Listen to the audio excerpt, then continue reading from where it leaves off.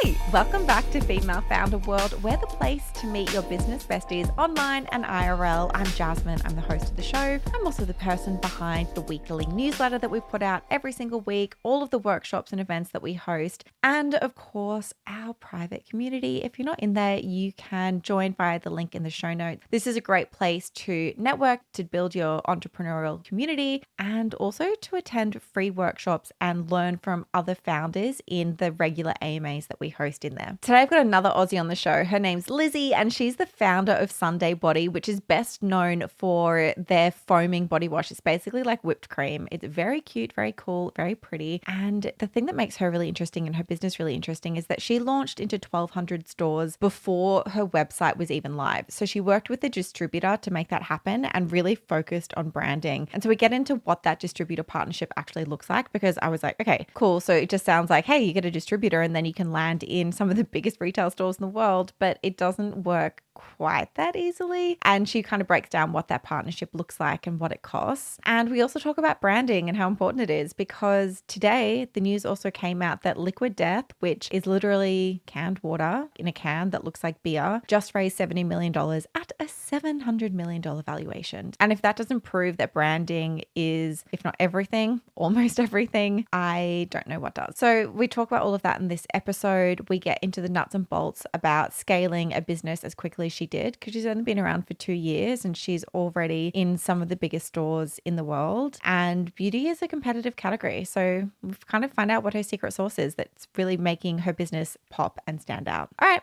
let's get into the show. You are now entering Female Founder World with your host, Jasmine Garnsworthy. Lizzie, welcome to Female Founder World. Thank you so much for having me. For those folks who don't know what you're building over at Sundae Body, tell us about your business. What are you creating? We are a body care brand. We offer, I guess, what you call a joyful twist on everyday body care essentials. So for those who haven't seen our products, we currently have a range of whip shower foams, which effectively is a body wash, but we are so much more than that. You know, we built this brand based on the belief that we all could be getting a lot more out of our everyday routine, and inherently mundane moments like, having a shower, I guess, are the perfect time to feel a bit of joy and have some fun. I guess we do this through innovative formulas and textures, fun packaging, and overarching mission is to whip the joy into your everyday routine.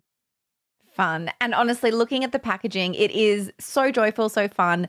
When I think about, modern brands that are created very much for this like TikTok and Instagram age, what you guys have created is a beautiful product, but it's also just such a lesson in building for these platforms. And it's so shareable. The actual, the formula comes out like a whipped cream or like a foam.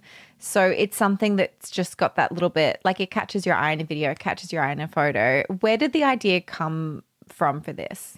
Just sort of back to what I was mentioning before, we kind of had an idea that, there was so much happening in the skincare space and the hair care space, but there wasn't a lot happening in the body care space, and in particular body wash. So body wash hadn't seen a lot of innovation, which is effectively, I guess, what made us want to jump in. It was an exciting challenge for us to tackle. I guess it started with, an idea of reinvigorating body wash, and it's kind of built out to, I guess, a wider body care brand. And you were working in advertising for quite a few years before you started this. Was and you've got a co-founder as well, is that right? That's right. Yeah. And so was your co-founder coming to this from having some business experience, or were you both kind of coming in from corporate land into entrepreneurship? Yeah, so good question. So I came from advertising. I've been in marketing my whole career, and my business partner is actually in hospitality, so completely different. But I guess where we sort of align is that we have, I guess, the consumer experience at the forefront of both brands. So for us, when we, I guess, identified the need to, reinvigorate body wash and make it a little bit more enjoyable, if you have to do it every day, you should enjoy it. Okay, so this is the stat that I just can't get my head around. When you launched, when you turned the website on, you guys launched into 1,200 stores. And so that was working with some of Australia's biggest retailers. But even if people are listening and you're like, I'm not building a brand in Australia, what's this got to do with me?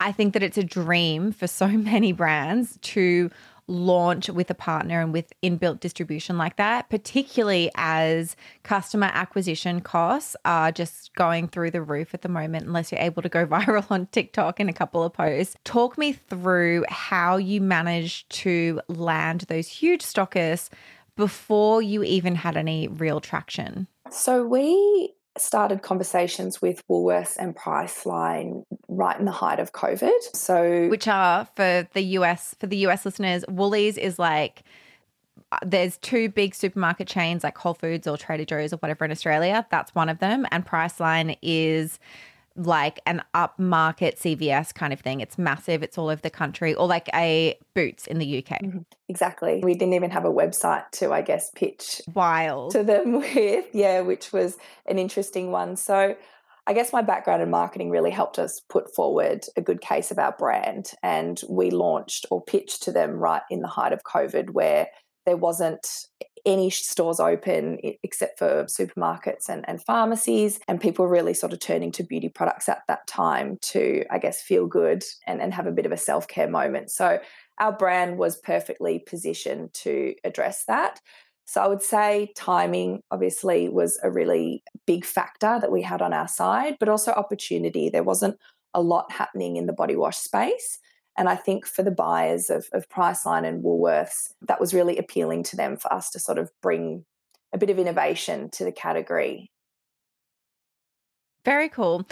And I'm guessing that when you're working with a distributor like you guys did, it's not like you can just, or any old person can just like go and find a distributor and say, hey, introduce me to your biggest partners.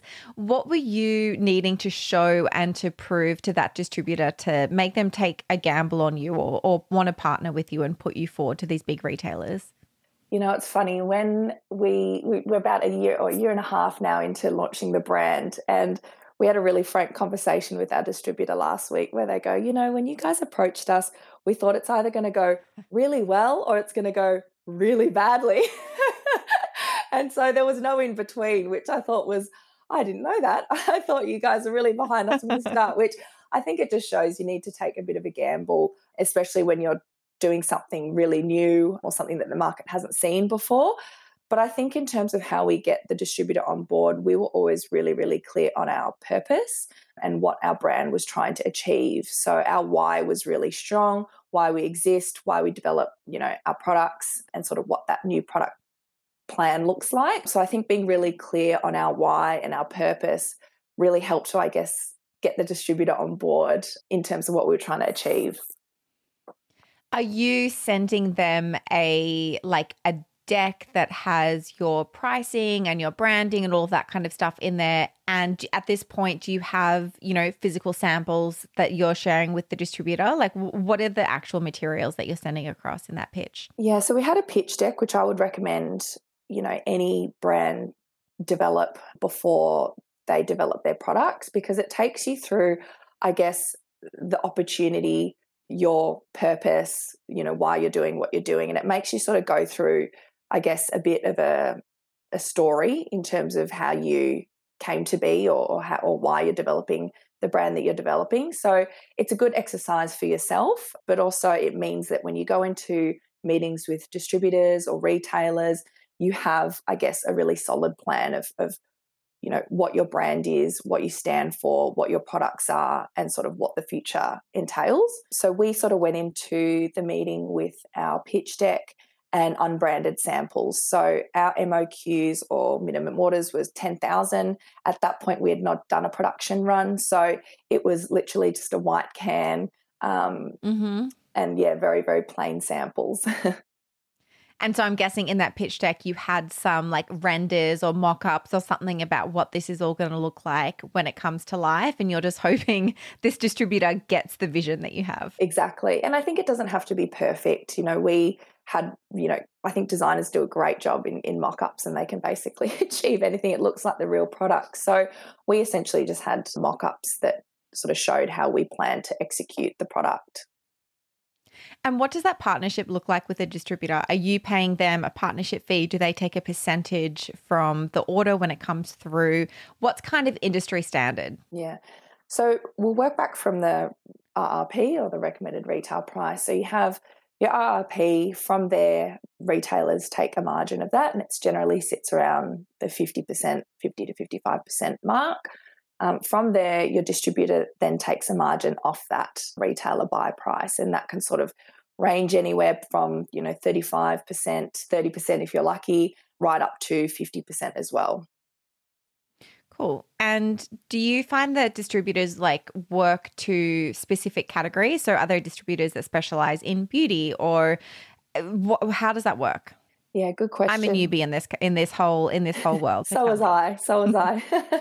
So yes, they do sort of specialize in areas, and I think a really big role of a distributor is to have great relationships with the buyers. So I think it takes time and a lot of effort to sort of hone in and create a really good relationship with the buyers. So you'll often find distributors will focus on, health and beauty or personal care, versus you'll have a completely different distributor if you're in food or sort of any other FMCG products. So our distributor certainly focuses on health and beauty.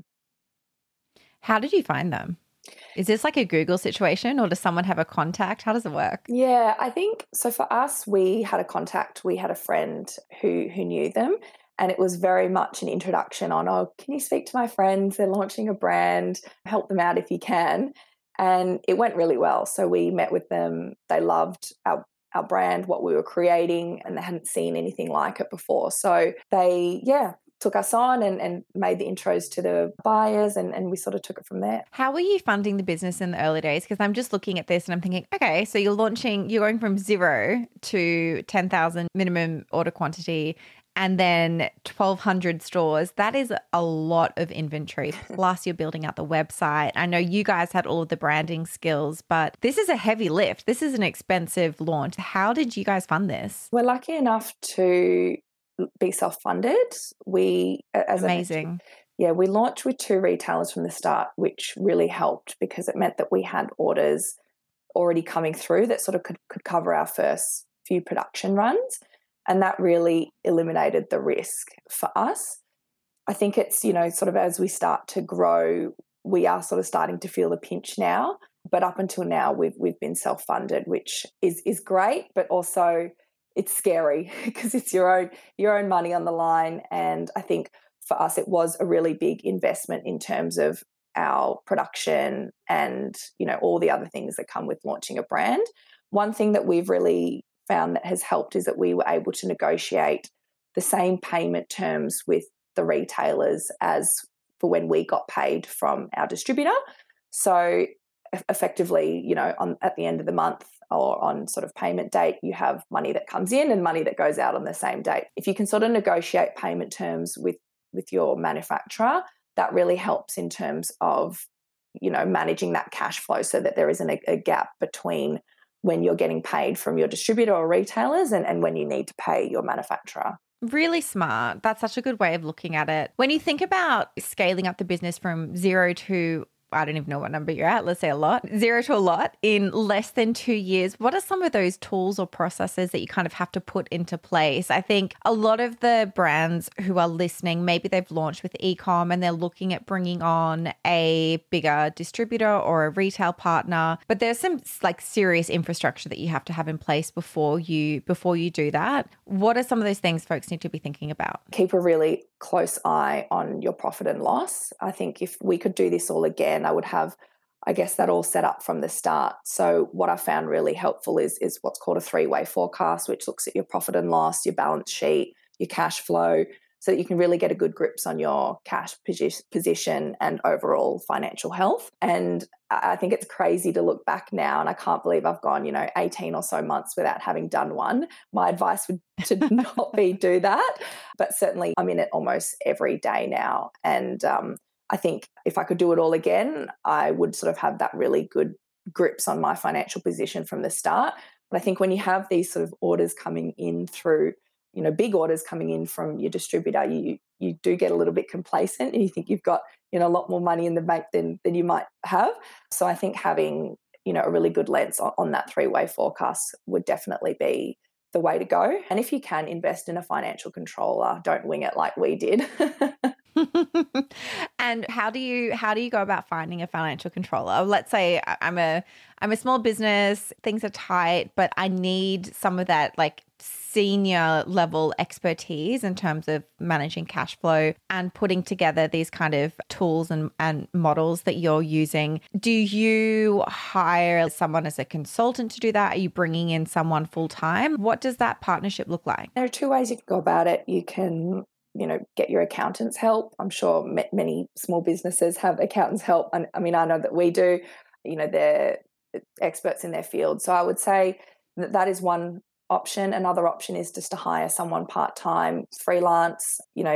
Often it's not a full-time job, especially when you're in the early days like we are. So certainly a freelancer can help on the side and just make sure that they're guiding you in the right direction and taking you through, what you need to do to stay in a positive cash position.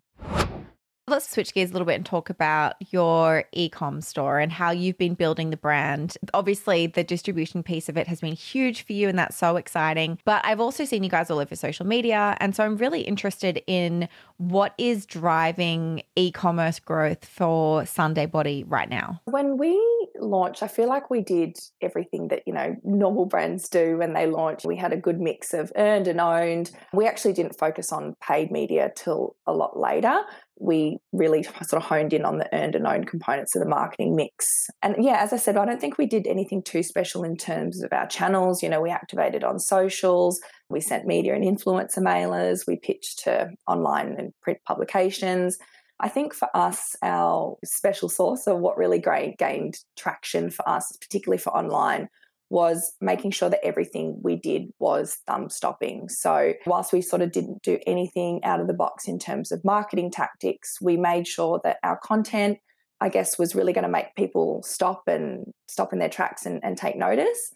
So a few examples of that would be our packaging, which was a really big one for us. Obviously, you've seen the vessel or the body wash vessel in itself being in a whipped cream sort of like can, and that is very different. And I think that in itself is quite thumb-stopping. But in terms of the e-com packaging that customers receive their order in, that as well is the same mailer that influencers receive, because we really sort of wanted to create that unboxing experience, not only for media and influencers and content creators, but for our customers as well. So it's designed to look kind of like an ice cream box, which is very different to your usual shipper. And I think for us... that's so fun. Yeah. So I think that's been a really big one for us, and again has in turn helped create a lot of user-generated content across our customers. And yeah, it's a bit of a surprise and delight moment. I think a lot of people are used to sort of receiving, just a brown shipper, which is fine. But for us, it was really important that we, I guess did something that was really going to make people smile when they open it. Our whole brand is about igniting joy. So we wanted to make sure that we did that across every touch point, so that when we did grow and could afford to do marketing activities that would really scale us, we were able to, I guess, leave an impression. You mentioned media and influencers. When you were launching, and now as you're launching new SKUs or new products, let's get specific. How many influencers are you gifting? Are you working with a PR agency to pitch media? How do you manage that side of things? So we have a PR agency, and they've been instrumental to our growth. We invested in PR right from the beginning. I think for us, being a body wash, it's an everyday item. You do need to work a little bit harder to, I guess, appear in press and of course on influencer stories and posts. So it was really important that we worked with a PR agency that could help position us in a way that would put us in people's consideration set. So we probably in our launch phase sent out, I think it was about maybe 250 mailers. And mailers is something that we pride ourselves on because we really sort of want to create a joyful unboxing moment. So we've sent out everything from cupcakes to eskies, tea bottles, you name it.